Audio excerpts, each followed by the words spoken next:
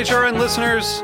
As we celebrate our 15th year, we are deepening our commitment to giving voice to the next generation of food systems storytellers, and we need your help.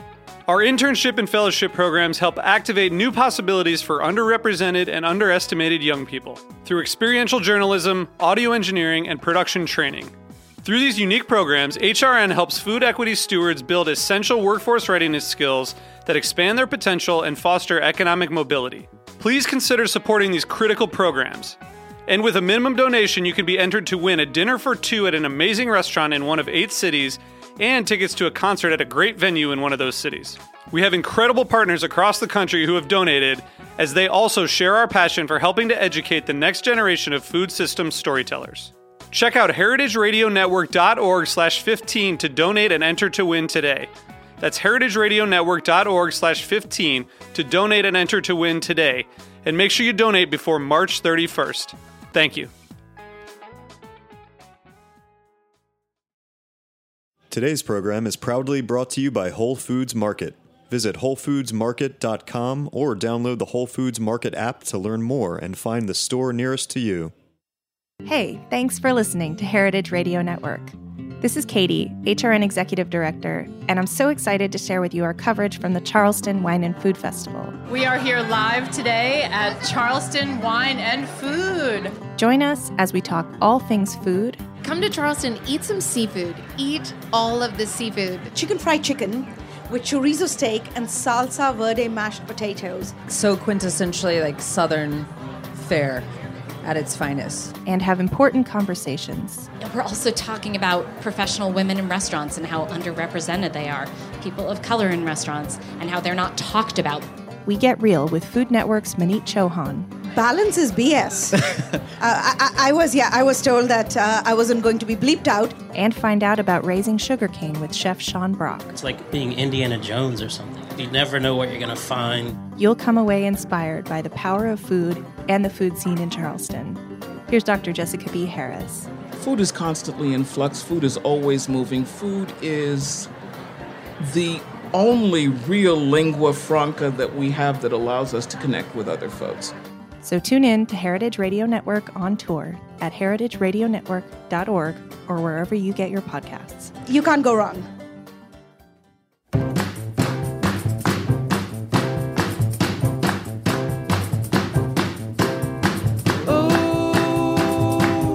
I like the way you do. Whoa, the way you took it so. Hey, you're listening to Eat Your Words on Heritage Radio Network, and I'm your host, Kathy Irway. It is the last episode for the spring season here at Heritage Radio Network, and we're coming back in May 6th, so not a very long break, but I think it's fitting that we're going to be talking about a cookbook that has a more reflective tone. It is part armchair foodie philosophy, part cookbook, and 100% Tamar Adler. It is something old, something new, and we're joined in the studio with Tamar. Hi. Hi, thank you for having me. Thanks so much for joining, and welcome back. It's been a while since we had you on the station for An Everlasting Meal. Was that 5 years ago? I think it was 7 years ago. It took me a really long time to write another book. Yeah. Well, this one took a lot of digging. So, this book is about old recipes revisited.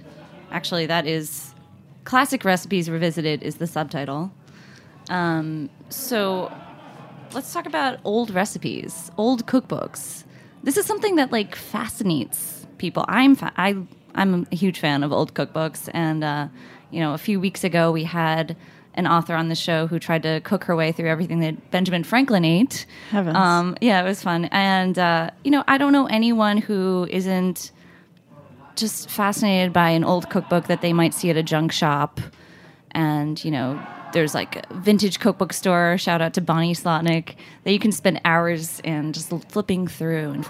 So it sounds like you did a lot of that for this book. I did. And I do it all the time. I mean, like you, I'm completely intrigued by them. And I think I could spend, I could go on doing versions of this probably forever, just because I don't know exactly what we look through old cookbooks for, but I know we must never exactly find it, because we keep on reading them, and it's so delightful. Yeah. I mean, I was going to ask you, as someone who gets a kick out of this, what is the allure of old cookbook? Is it funny? Is it like, oh, ha, look at those loaves of ham? That's never been what it does for me. Okay. And I wrote about the Betty Crocker recipe box, which was a box of recipes that was kind of given to young housewives in the 70s for the New York Times Magazine. And so many people who were interested in those recipes now, I wrote it a couple of years ago, were interested in the kind of kitsch appeal. And that's never what it is for me. I actually see so much beauty, and I think there's so much information about people's lives and about the way we socialized and about our values. And I also, for me, more often than not, there's something of real lasting culinary value in recipes. And sort of the weirder they are and the harder they are to really see something delicious in, the more important it is to me to spend time with them and find that thing. Because like with the Betty Crocker recipes, they look so ridiculous to us now. They were for like all those loaves that you were just talking about, that it would be really easy to just kind of laugh at them and throw the whole box out the window. But there's often something, definitely not in every recipe, but in all the recipes in this book, there is something. And in a lot of recipes that I didn't even get to include, there's something wonderful that is easy to lose when, times change and fashions change. Right. You kind of stole my next question, like out of your just words were just so exacting. But, are we missing out on some wisdom that may have been forgotten throughout the times, or is it more just a matter of fashion? I think both. I mean, I think that part of the reason that so many of us love old cookbooks and old recipes is because there is so much there. There is culinary wisdom. There is information about the similarities between life now and life then. There is some aesthetic difference, and that can be so exciting. Like the frictive nature of different styles, aesthetic differences, is so wonderful. I think it's a really pleasurable thing. It's why we go to vintage shops. It's why we buy, chipped ceramics when we could buy new ceramics, because there's something wonderful about having something from a different time. And I think there's also something really pleasurable in dealing with any matter or material that's been used, knowing that other splatters on the pages. Yeah, splatters on the pages. Thinking about fights between cooks that happened as they were cooking. Yeah. Family lore. I mean, there's everything. And there's a professor at, I forget what university, that also writes under the pen name Aranti Churm. And I quote him in, I think, the introduction to that book, talking about what's so wonderful about reading old cooking terminology. And what's so wonderful about it, he puts it perfectly, and so I'm just going to quote him again. Okay. But is that it's a poetry of lost specifics. And I don't think there's any more precise way of saying that, when you read old recipes and you read techniques that simply don't need to be used anymore. We don't need to singe and draw our meat. It comes that way. Right. You might not even know what it means. No. But essentially, we don't need to do it because I'm not singeing and drawing. You're not singeing and drawing. But when you read them, you realize it's a vernacular. It's a culinary vernacular that is somewhere underneath all of the culinary processes that we now partake in. So it's just a change of choice of words. Well, no, it's more than that, because right now, singeing is the process of passing flame over the skin of an animal to get rid of feathers or hair. That's still done. Yeah. But it's done in a different place. It isn't done in the home. We can buy our meat cut up, so we don't have to do the breaking it into quarters and taking out the entrails and all that. So it refers to stuff that doesn't actually have to happen in the home sphere anymore. But so it's so wonderful, because it happens in generally in processing facilities. Like that's where your meat gets all these things that you used to have to do at home. It's so neat to realize that there are processes that are no longer part of the daily cook's job, but that were part of getting food on our table. And there's a whole language attached to it. Gosh, we are so lazy now. We have it so easy. We do have it easy. And I mean, in the future, I bet some of the stuff in this cookbook I bet their 30-minute meals was more like 3-hour meals. Yeah, cooking, like, right. There was some pre-Rachel Ray and I don't know, whomever, and the precursor of, television or radio or whatever it was, sitting around a fire being like, here, you can cook this for, in 6 hours or less. I got the formula. Yeah. You seem to relish the prose of the old cookbooks, too. I love it. You mentioned just a few seconds ago, and you mentioned in this book, something like, there's no better way of saying it than so-and-so. You mentioned Marion Harland in this context a couple times. In the beginning, you write, there's no better answer to how to find a good radish than what she said in her 1871 Common Sense Cookery. Good radishes are crisp to the teeth, look cool, and taste hot. I mean, what's better than That's that? Sassy. That's really good copy. It's sassy and it's perfect. I know. I mean, a part of what when I first thought about this book, what I wanted to do, and I'm glad I didn't do, but what I had originally wanted to do was literally just string together old recipes that I thought were beautiful. Mm-hmm. Somehow finding a way after each one or before each one to explain what was so great about it. But I think that would not be a super useful book. Yeah. Or so my publisher didn't think so either. But sometimes, what you find in old books of any kind, but certainly in old cookbooks, is that something has already been written absolutely perfectly, and the rest of us who are trying to find another way to describe a good radish is a fool's errand. She got it right. Marion Harland nailed it, and she did it. I think wasn't she also the writer of the oyster roast? Yes, I was just going to point that out. This is a beautiful passage that you bring out from Marion about roast oysters. She said, there is no pleasanter frolic for an autumn evening in the regions where oysters are plentiful than an impromptu roast in the kitchen. And it goes on, and it's awesome. It is gorgeous. It's gorgeous. Yeah. And she has, fireside clicks. And, I mean, the I think... shucking sounds. Yeah, the sounds of the...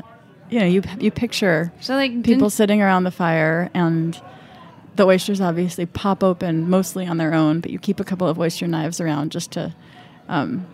make sure they get thoroughly open, and it's so evocative, and her prose is absolutely gorgeous. So does this make you want to, as a food writer, just throw in the towel and be like, okay, forget it, I can't add to this? I mean, it made me want to do that enough that I did originally suggest just stringing together old text. But the truth is that MFK Fisher did that. She did string together old text. So many people wrote about oysters, too. So many people wrote about oysters, yeah. She has a book called Here, Let Us Feast. That's just her favorite food passages from throughout literary history. And it is, I think, the only book of hers that I really think is bad. It's not fun to read. Okay. Yeah. It's not fun to read. And I think it's because you really need a voice that is contemporary to yours. Speaking to you, I think. And I think when you do that, then you can really illuminate old passages. I think that reading Marion Harland in Something Old, Something New, in my book, is so pleasant and enjoyable because the rest, it's not all, pleasant or frolics and fireside clicks. Some of it is just a normal person talking. Right. And you bring this into a modern day context by looking back on it, reflecting on it, what's relevant and why it's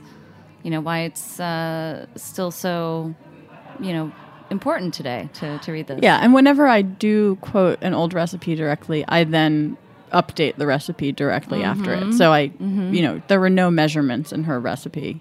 So I wrote my own that produces the exact same thing, but it tells you how much butter to use and how much chili sauce to use. And you share your own fireside clicks, if you will, your own cooking patterns and your own opinions throughout this book, which are different a little bit, as you mentioned in the beginning, from which is personal to you. You like to simplify things. I'm often. really lazy. I wrote that at the beginning of this book. And it's just true. I used to be a professional cook for years, but even then, I think I was a little bit lazy. It's laziness in the kitchen more than in other parts of my life, but I just can't quite bear the really painstaking stuff that I think you have to want to do, either to make classic recipes as they were or to work in fine dining kitchens. I don't have the patience for.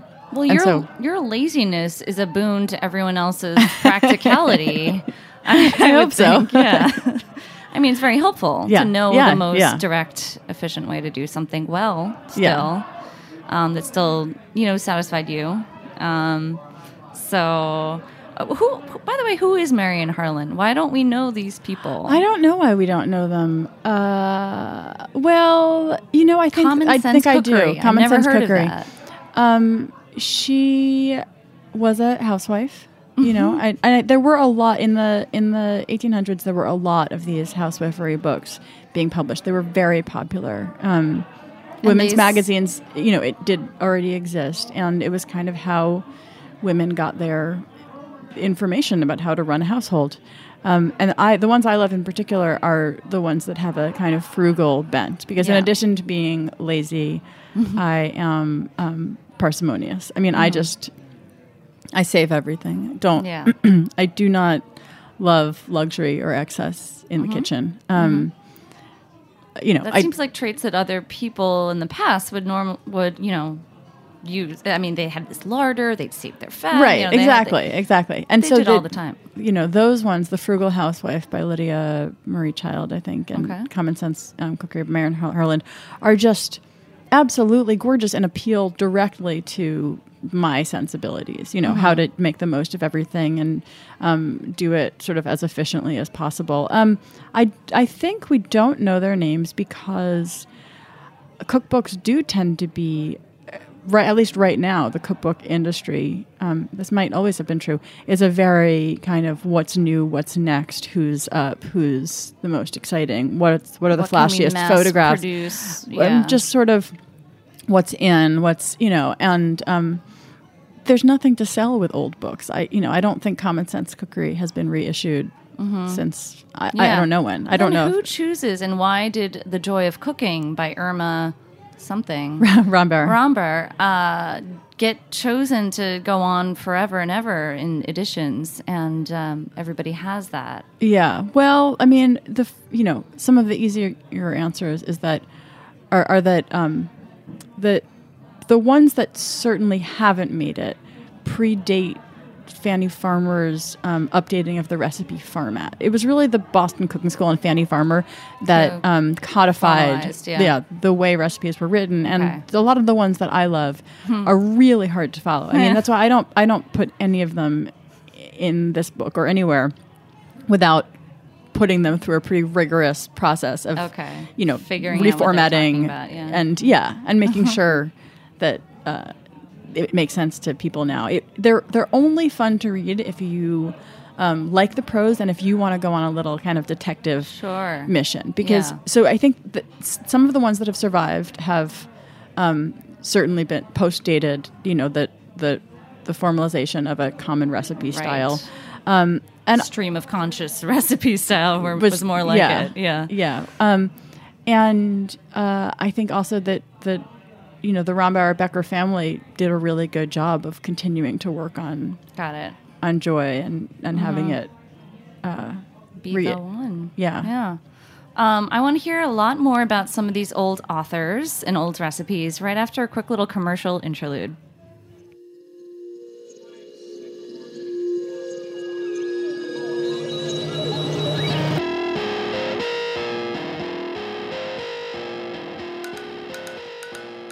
Today's program is brought to you by Whole Foods Market. From papayas and samosas to reishi mushrooms, if it's something that sounds delicious, chances are you'll find the freshest, best version of it at Whole Foods Market. They have more than 400 stores across the country, so if you consider pizza its own food group or just can't imagine when avocado toast wasn't a thing, Whole Foods Market has you covered. Visit WholeFoodsMarket.com to find a store near you. Whole Foods Market, whatever makes you whole.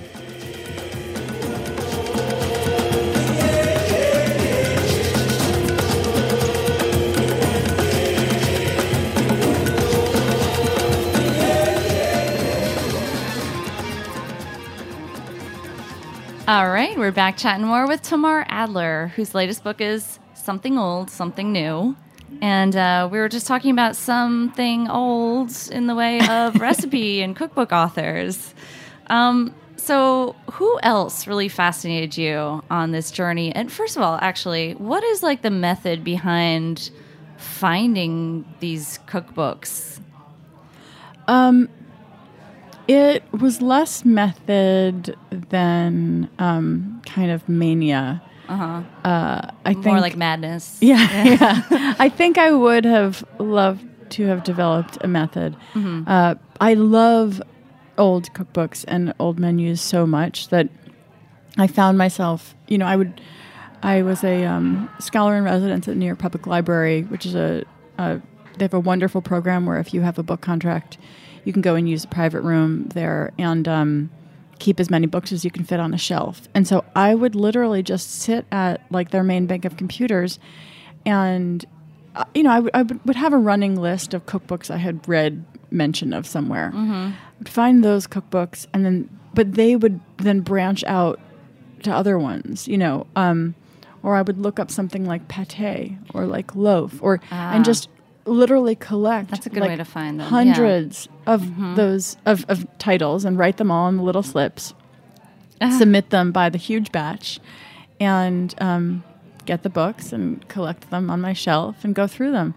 and do that for days on end. And then I also went to the University of Pennsylvania has a great library. They have an old books, a rare books room that has and they have a great culinary collection. That's great. And so I would just show up in the morning there and look things over. And I mean, I was a horrible record keeper. So I would like take photos, but then lose the photos on a certain phone and then find them on an old computer and then try to write it down. And I mean, it was just sort of a mess, but it wasn't, it was mostly just branching interest.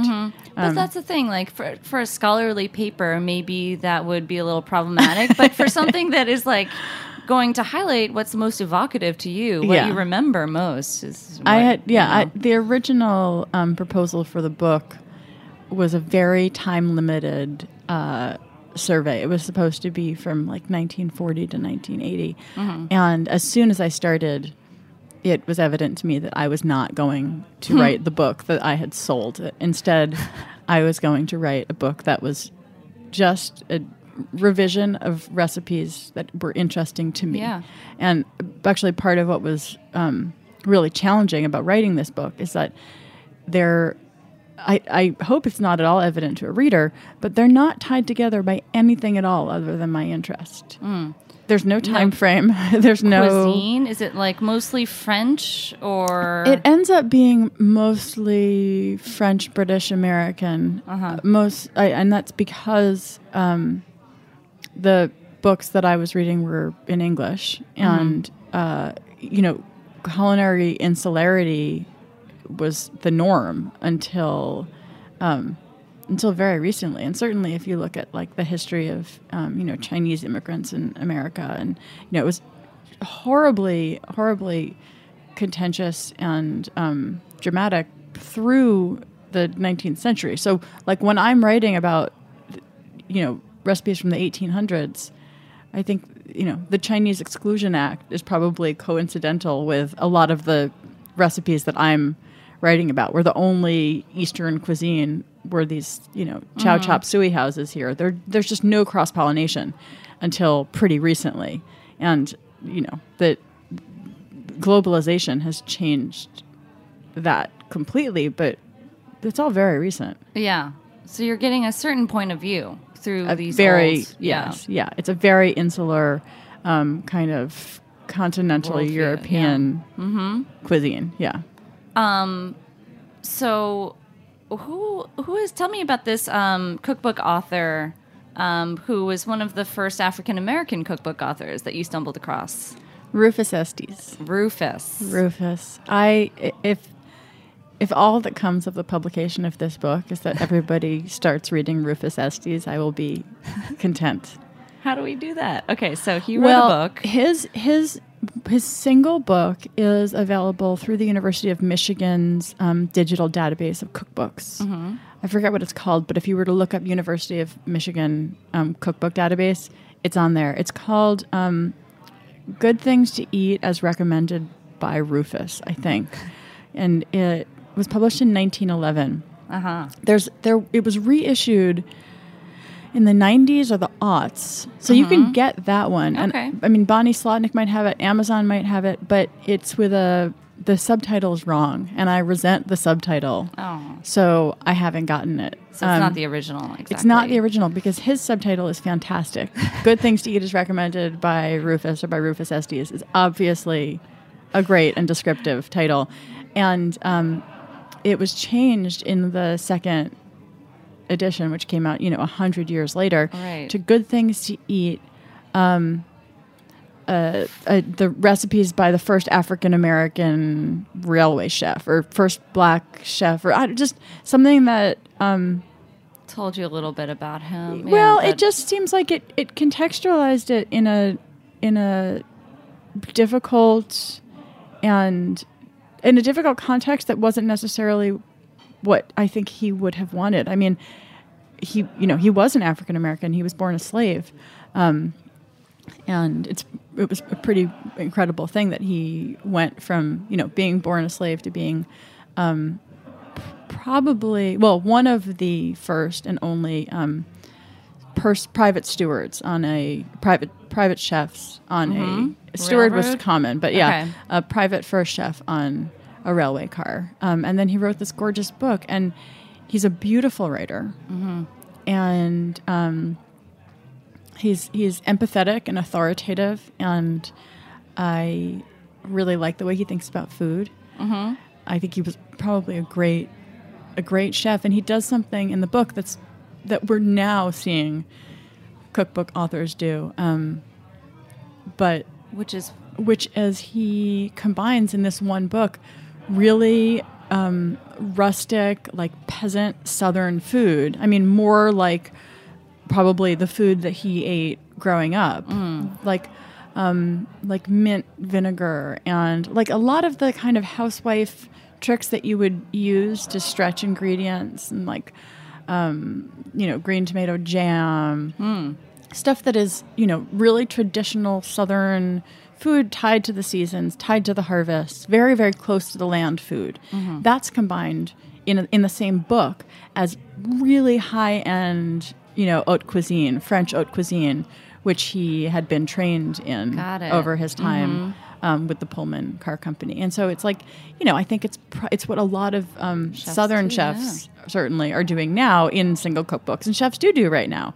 There's been a real meeting of rustic cooking and high, like haute cuisine, and in a lot of fine restaurants you find people really, Sean Brock, people doing the stuff that grandmas used to do when they had to, because they had no refrigeration, just to like keep tomatoes and keep peaches, and and Rufus does it all in one book in 1911. Wow, so ahead of his time.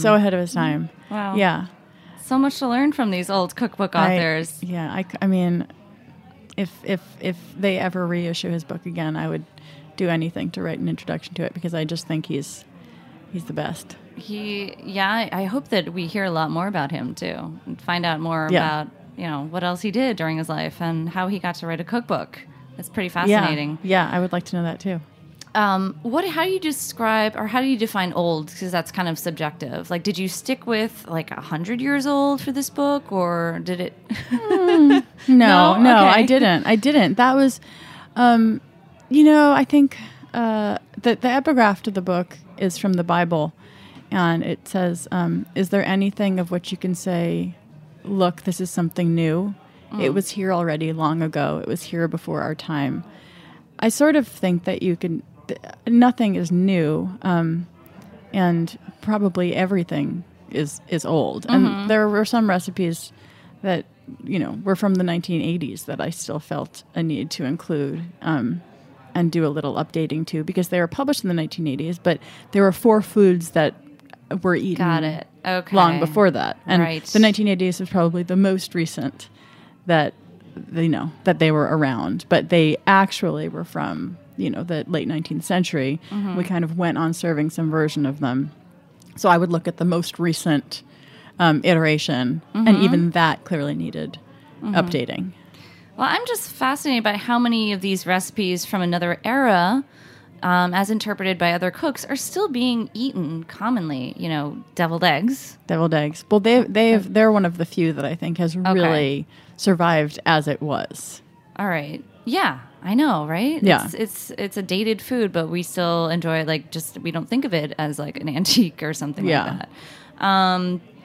You have an older recipe, which I didn't realize, people are making egg drop soup from an old, I think it's not from a Chinese cookbook. It's like an American cookbook that included this recipe for egg drop soup. Well, no, that's just my recipe, but I included it because I wanted to include the fact that there was a fixation with, almost an obsession with Chinese cuisine and Chinese technique.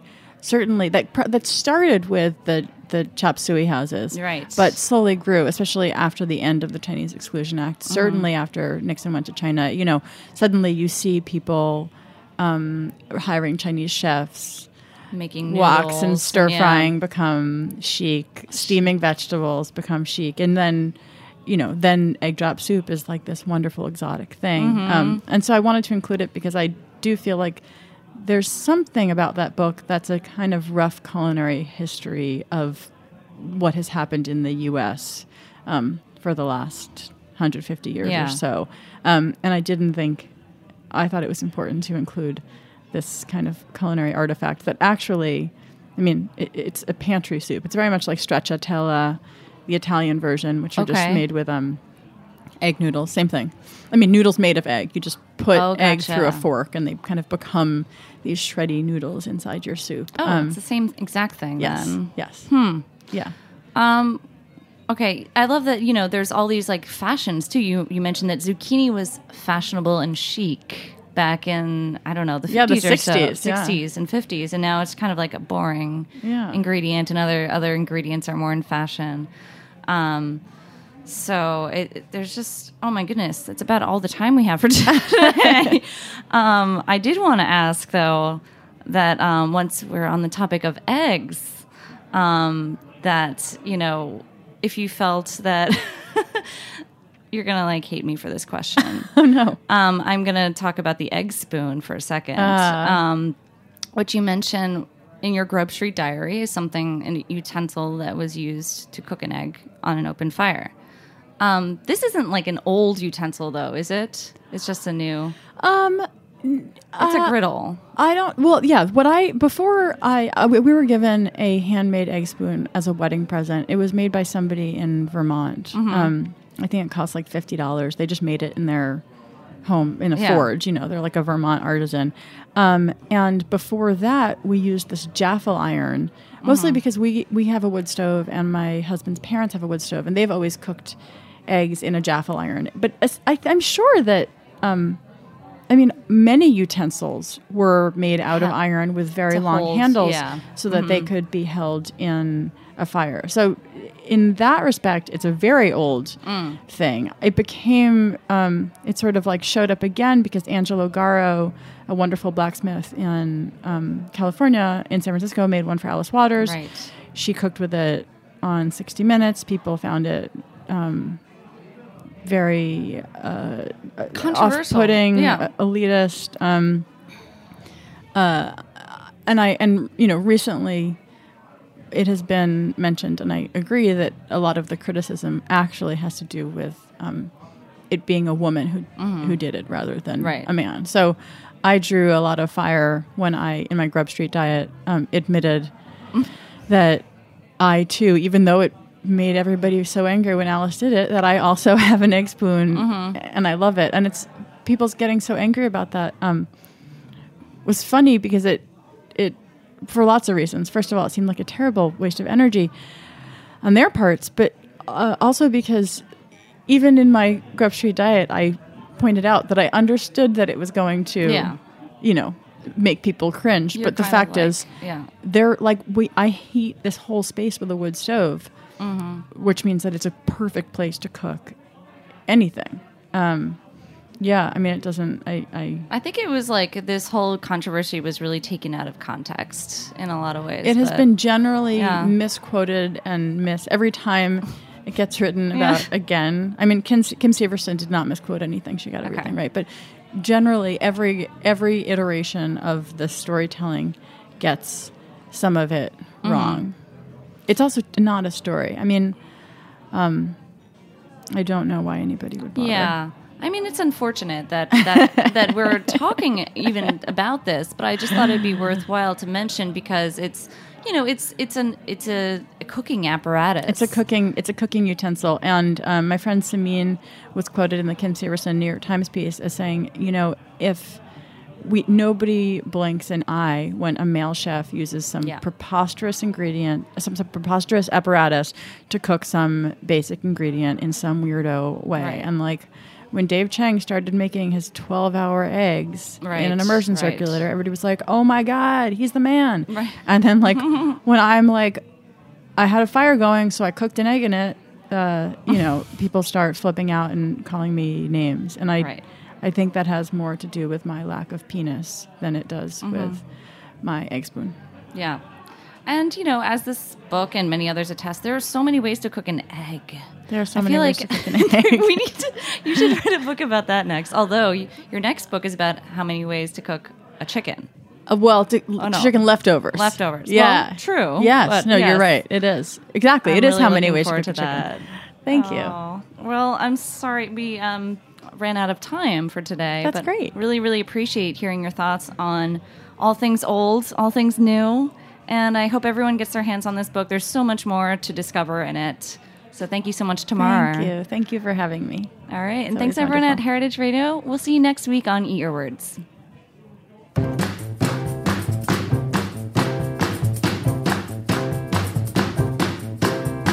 Oh, I like the way you do. Thanks for listening to Heritage Radio Network. Food radio supported by you. For our freshest content and to hear about exclusive events, subscribe to our newsletter. Enter your email at the bottom of our website, heritageradionetwork.org. Connect with us on Facebook, Instagram, and Twitter at heritage_radio. Heritage Radio Network is a nonprofit organization driving conversations to make the world a better, fairer, more delicious place. And we couldn't do it without support from listeners like you. Want to be a part of the food world's most innovative community? Rate the shows you like, tell your friends, and please join our community by becoming a member. Just click on the beating heart at the top right of our homepage. Thanks for listening.